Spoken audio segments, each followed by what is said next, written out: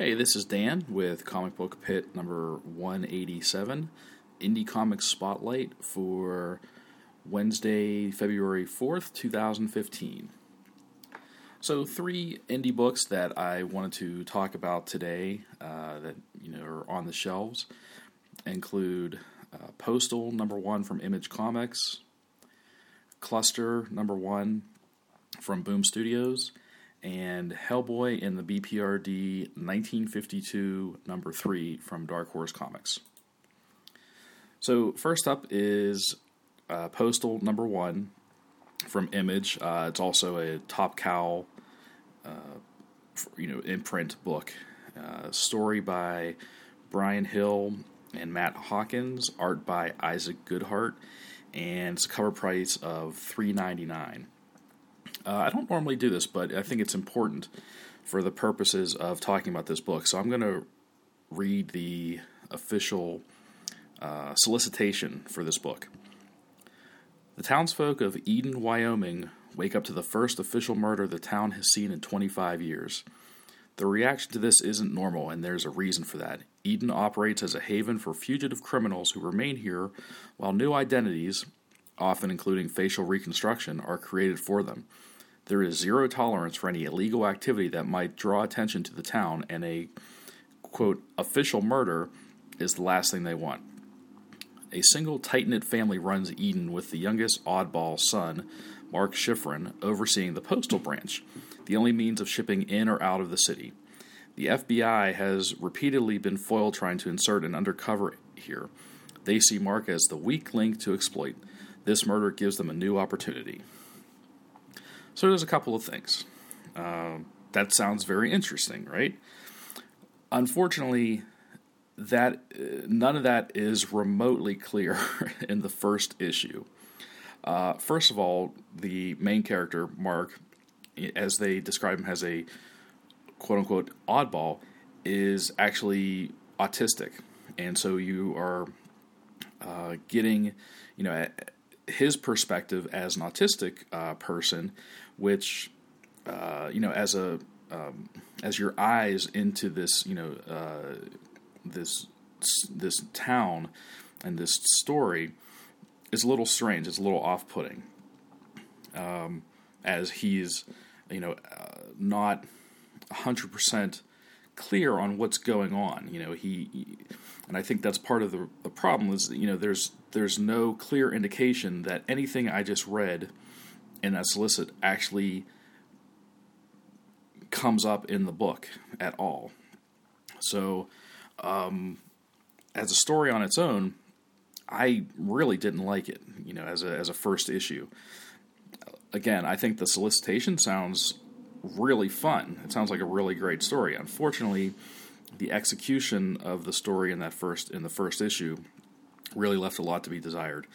I also was not crazy about the art by Isaac Goodhart. Now, I will clear, one little caveat is that I read this digitally, so maybe the print version's a little different, but I felt the art was very muddy and very over-rendered with Photoshop, and just even the cover reminds me of an early 2000s rendering. It's like Photoshop 101 type of deal. So this is one that I cannot recommend at all. I'll read the second issue to see if it becomes any more clear, but as a first issue, I felt it was kind of not great. The second book, I have much better things to say about. Cluster number 1 from Boom Studios, written by Ed Brisson and art by Damian Cosiero, and there's a cover price of $3.99. So this, I felt like this was sort of like Starship Troopers, except for people that were trying to earn their citizenship. This, by serving as soldiers in a far-off future. This is criminals who are offered to serve in place of incarceration. So if you have a life sentence and you serve a predetermined amount of time, that gets knocked down to 15 years. So you're still serving time, but not your entire life. That's if you make it through your time as a soldier. So the other interesting thing is, as the wars wage on and more soldiers are needed, lesser crimes are given more long-term punishments, which is pretty interesting. Things that would not normally see jail time, because they need fresh bodies, are, getting long-term sentences. So we have a new group of prisoners who are coming to serve their time as soldiers, and they, throughout the course of events, their first time out, to protect a piece of land on this colony or outpost on this far-off planet. They become stranded and abandoned on this planet. So at the end of the issue, they have to make their way back to their prison / camp, and they have under 24 hours to do it. After 24 hours, that's a fail-safe that the prisoners have implanted in them, is after 24 hours, they will die due to a piece of technology that is implanted in them. So this was just some straight-up great sci-fi stuff. Like I said, it's kind of like, if you like Starship Troopers, just imagine it's criminals instead of citizens in their place. And the third and last book I wanted to talk about was Hellboy and the BPRD, 1952, number 3.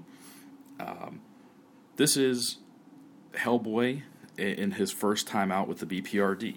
We're used to seeing Hellboy as the leader of the BPRD, the confident field general, if you will. This is his first time out in the early 50s, and he's with, and this is also the BPRD in its infancy, where, there's just 4 other members, and they're all from various branches of either the military or, the government or intelligence, things like that. So, this is the BPRD on their first mission, checking out this occult phenomenon in South America. And at the end of issue 2, one of Hellboy's teammates actually turns on him and tries to blow him up with a grenade. So this is the follow-up to that, where with Hellboy, obviously he survives. We know that, but this is just the continuation of the story. It's been a lot of fun. It's written by Mike Mignola and John Arcudi, and the art by Alex Maleev and Dave Stewart is just top-notch stuff. This is really good stuff. This is a good book if you've never read Hellboy, but maybe you've always been interested. This is a pretty good place to just read some good Hellboy stuff. You don't have to know anything going in, because again, this is Hellboy's first time out as a operative of the BPRD, and it's almost like if you are watching Agent Carter, this is S.H.I.E.L.D., how S.H.I.E.L.D's in its infancy on that show. You get to see the BPRD in its infancy in this book, and it's a great classic story. Like I said, the art's amazing, and the story they're still developing. So considering it's a 5-issue series, they should be picking up the pace pretty soon. So that's all I have for this week, Wednesday, February 4th, 2015. This is Dan with Comic Book Pit, signing off.